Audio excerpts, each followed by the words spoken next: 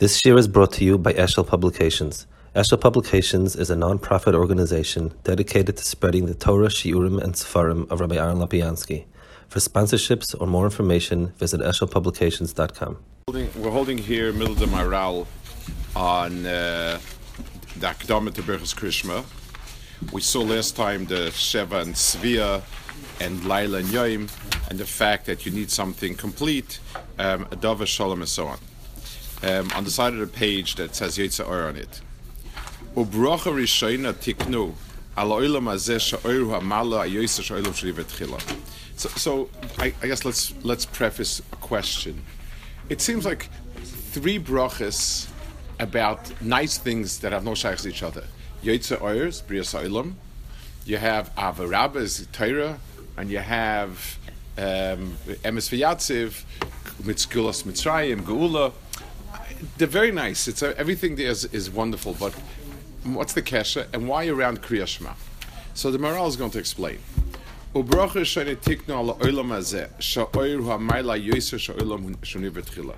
Oir is the most elevated element of this world. Tiknu al nesinas atayr shatar al oilam hazeh, va'achar kach sidru Kriya Shema shu keneged malchus shemayim. וזה כי מלכוסי עוד מדרגה עליין התורה, שלהם התחילו שישפיע הסעור, ואחר כך להם שמשפיע התורה, ואחר כך להם שיספרך אחד. So let's talk a little bit about this. It's not a lot more, it's a little bit later, but let's explain what we're talking about over here. He says it later on. He says there are three anhagas: Seder Olam, Anhagas Sichlis, and then Anhagas Shlei B'Teva. Let's explain about it. Whenever we speak of being a melech, of being a manhig, we're not talking about who's the smartest guy, who's the toughest guy, who's the richest guy, most successful. That's not manhig. That's not what we're talking about. Whoever is the manhig is the one who stands outside of the bubble, and he is the bubble. Let's give it a dogma. I have a classroom with X amount of kids in the classroom. Some kids are smarter, some kids are not so smart, some kids are more industrious, some are less. Fine. That's every one of these kids is within a certain framework. He's in the framework. So even the kid who's the best in everything, he's not the leader of the class, he's not the manhig, there's nothing like that. The teacher is the one who set the bubble, and therefore the teacher is the one who set the structure, is kaver what goes on in the structure, he is on top of that. It's a whole different level of even if a student might be as bright as the teacher or whatever it is, the teacher is setting the rules, the agenda, so on and so forth. So you have something that is the thing itself, and something which is on top of the thing. It's the context within which that thing exists. In the Brias Ha'olam, we spoke a little bit about it in the Hesped and Moshe Shapiro. In Brias Ha'olam, the Yetzirah of Oyer is something that is first. And it's something that's puzzling. We've spoken about it many times. A building, the walls are important, the structure is important, lighting is nice. It's true that if this world was dark, we'd have a problem. But I can't say that the first thing to do is string up the lights and build a building around it. Doesn't make any sense. The answer is that when you talk about Oyer in its bigger picture, it's the context within which I see things. Lamashal, if this room was plunged into instant darkness, nothing would stop existing. This would be here, this would be here, this would be here. But as far as I'm concerned, there'd be no view of the world as a world. I wouldn't be able to see the world as a world. I wouldn't be able to see this room as a room. So I would be taifis everything as a prat. I couldn't be taifis it b'chlol yusa. That would be the shortcoming without Oyer. The bria of Oyer is, it's a context within which everything fits in. So if oil wasn't the first bria, so the bria would be a lot of pieces, and potluck whenever this piece and this piece and this piece. It's like when you're looking to make a cholent, and you just scrounge around in your closet what's left over and what's usable and it's not, it's whatever's there and that's it. So the world, if oil wouldn't be the first bria in the world wouldn't have an overall context, framework, or anything which to fit the pieces into. That's the bria of oil. Let's go a step higher than that. Imagine, whenever I speak of sichlius versus mamashis, I'm always speaking about a framework versus a prat.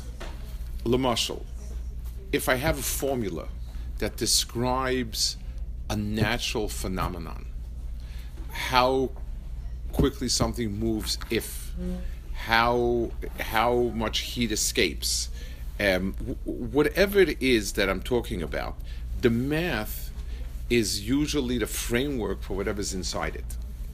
If I let's take another example. If I see a battle, so I have different units, and this unit is busy making a hole in this place, and this unit is busy shooting here, and this unit is busy with that. Those are all pratim, and each little unit has a commander who's making sure they're doing this, this, and this. But what's my strategy? What's the idea? What am I doing here? The answer is I am trying to weaken the enemy in one place, break through in another place, and so on and so forth. So we have the next stage of, it's a more abstract plan for everything together. In the relationship of this world to HaKadosh Baruch Hu, there is there's two stages until I can say that Hashem is Echad. One stage is that the pieces need within the world to start coming together.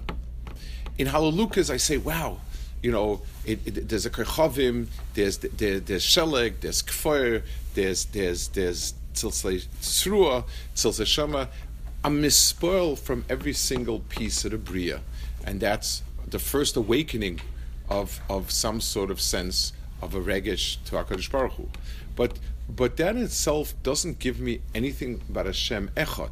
It gives me about HaKadosh Baruch Hu being almighty.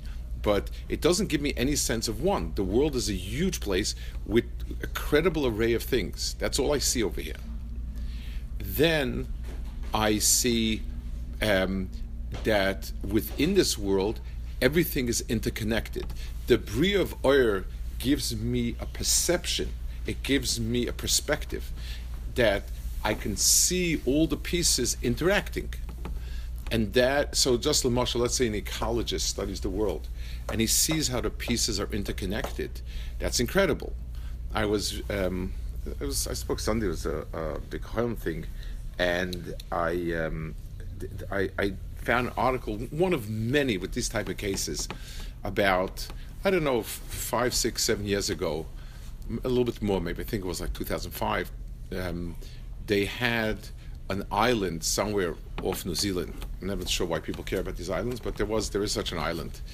And there was a tragedy there that wild cats had invaded it, and they ate up all the nice wild birds, all the they liked birds. They would eat any schnitzel. It wasn't enough for them. They would eat anything that came, and all this wonderful wildlife wasn't coming there. So the Chachamim sat down and they said, we'll get rid of the cats and restore things the way they were. And Shalom Al Yisrael. They got rid of the cats in a very humane way, it says. And they finally got rid of the last cat. And a year later, the bird life started cropping up. And then 2 or 3 years later, a very, very hush of a bird came. And they were very, very thrilled and very happy.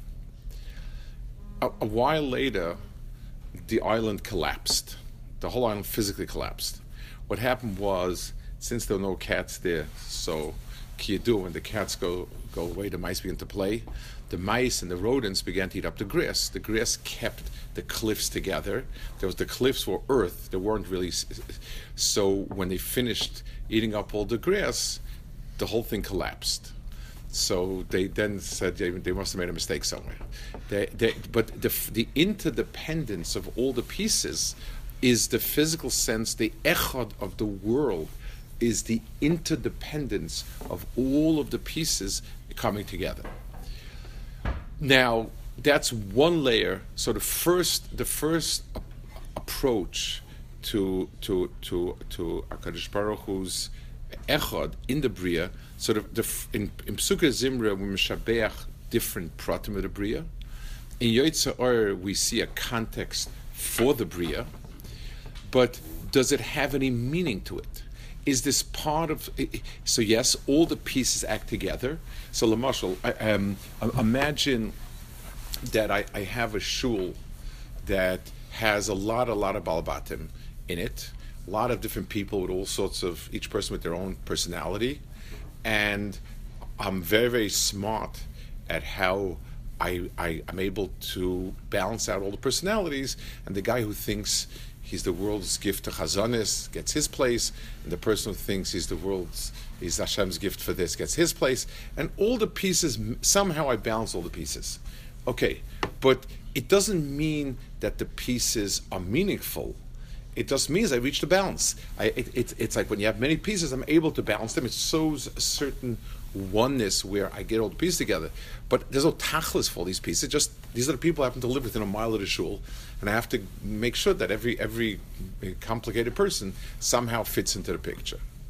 Let's say I have an army or something where I need to run them all and to get to a certain tachlis. So that's the next notch up, is the fact that all the pieces are really coming towards a common tachlis. Torah sits down and says, Torah wants something, and all of the bits and the pieces of the world are necessary bits and pieces to make up that tachlis. So it's a whole different darga. Sichlius is a darga of echad that gives meaning to all of it, way beyond the fact that the pieces can work in sync, but actually all these pieces add up to something much bigger than itself. So b'meila, it's just like Lamashal, if I have pictures made out of a lot of dots, a lot of pixels, the picture is what all these dots are about. Even though each dot is nothing, each dot is a dot, each dot is just a point and that's it. It's a pixel. But when I look at the picture, I see a picture. So the second one is Torah. Torah is the overarching understanding for the purpose of the Bria. And then we have Hashem Echad. So saying that Hashem is Echad is a process of realizing things. It's looking around and seeing that the Rebbeinu Shalom is the Boyer Olam. So that means that the world is not more pieces. They all come from HaKadosh Baruch Hu. The second perspective I take a look at is say, hey, all these pieces fit together. They work together. There's a circle that takes them all around, and that's Yotzei Ma'iris. And then third, there's a tachlis for all these, and that's in Torah. So the Malachim's Shira, the Kedusha of Malachim belongs in the second chelik, and that belongs in Yetzer Or. This is part of how the Bria, the bigger picture for the Bria within the Bria. Torah goes beyond that because Torah tells me what is it for, where's it going to. And v'dov ze yosem adregal yen mashum sa'ala machusis baruch ala koil lefikach acha krishma cover bers emes yatziv shoytzak hasbrochen misol mitzayim adedis and flois ubrocha ze is mischayev min a krishma ki bekrishma sheis baruch echad v'zel malchus shemayim mipnei shu hu melech nibdom ha'koil hu moishel ha'koil at shu yochel lasis nisim flois b'olam k'mashas mitzrayim. The world of nisim that comes out is a hanhaga of HaKadosh Baruch Hu that is realized after I see HaKadosh Baruch Hu as being echad. So, Lamashal, when I start the process, I see a world with a lot of different pieces. That's what I see. I keep looking into it and seeing more and more that comes to one point.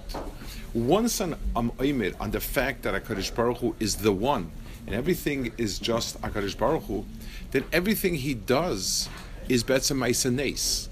The difference between Ma'aseh Nes and Ma'aseh Teva is this coming as a result of a normal hanhaga, or is this coming from a special yichud? Once at the hair everything is special, then there's a gili of HaKadosh Baruch Hu's olam of Nes. O Baruch says in Chayim and Krishna ki beKrishna shesbach echad b'zeh mal shemayim. U'mvnei shomelach div ma'kol u'moishel ala kol. Ve'ad shu yochol lasis disem flois ba'iluk mashas mitzrayim. O lefikach ara kriyash mashu malchus shemayim ba'abroch shem tzviyatziv shemechadish disem flois min olam. Kim hoylish mitzrayim lo heze echad. The fact that HaKadosh Baruch Hu does not need at all to be Misachs to the Teva, that his Yachs to the Teva because he wants it, that's a final result of Echad. I want to go back to a point over here, and then he sort of recaptures it again. I want to go back to the point, the sort of almost last point. We have an interesting relationship between Talmud Torah and other mitzvahs. It says La Medeshik El HaMaisa. On the other hand, it says Talmud Torah Shalkei Kulam. So which one is it? Talmud Shemei V'Lei Maisa. So is Maisa bigger or is Talmud bigger? These are all almost steerers. If a mitzvah that's Efshar says the Acherim, I'm supposed to do the mitzvah, but as soon as that's over, I run to Talmud Torah. So how do I reconcile the steer between Talmud Torah and other mitzvahs? So it goes like this. HaKadosh Baruch Hu's Ratzon is to come to that this world, which seemingly is pieces, and not echad, it should come to its tikkun and realization that it's all Hashem echad and so on. So, if I haven't touched the pieces, I've come to this realization, I philosophized and I understood it, I haven't realized what I'm supposed to realize. So I need to bring it into this world. But if dealing with the pieces alone is not yet the hair of it overarching everythingness. Overarching everything is seichel. In other words, seichel is makiv everything. A plan is a sichlius. A law of physics is a sichlius. A pattern.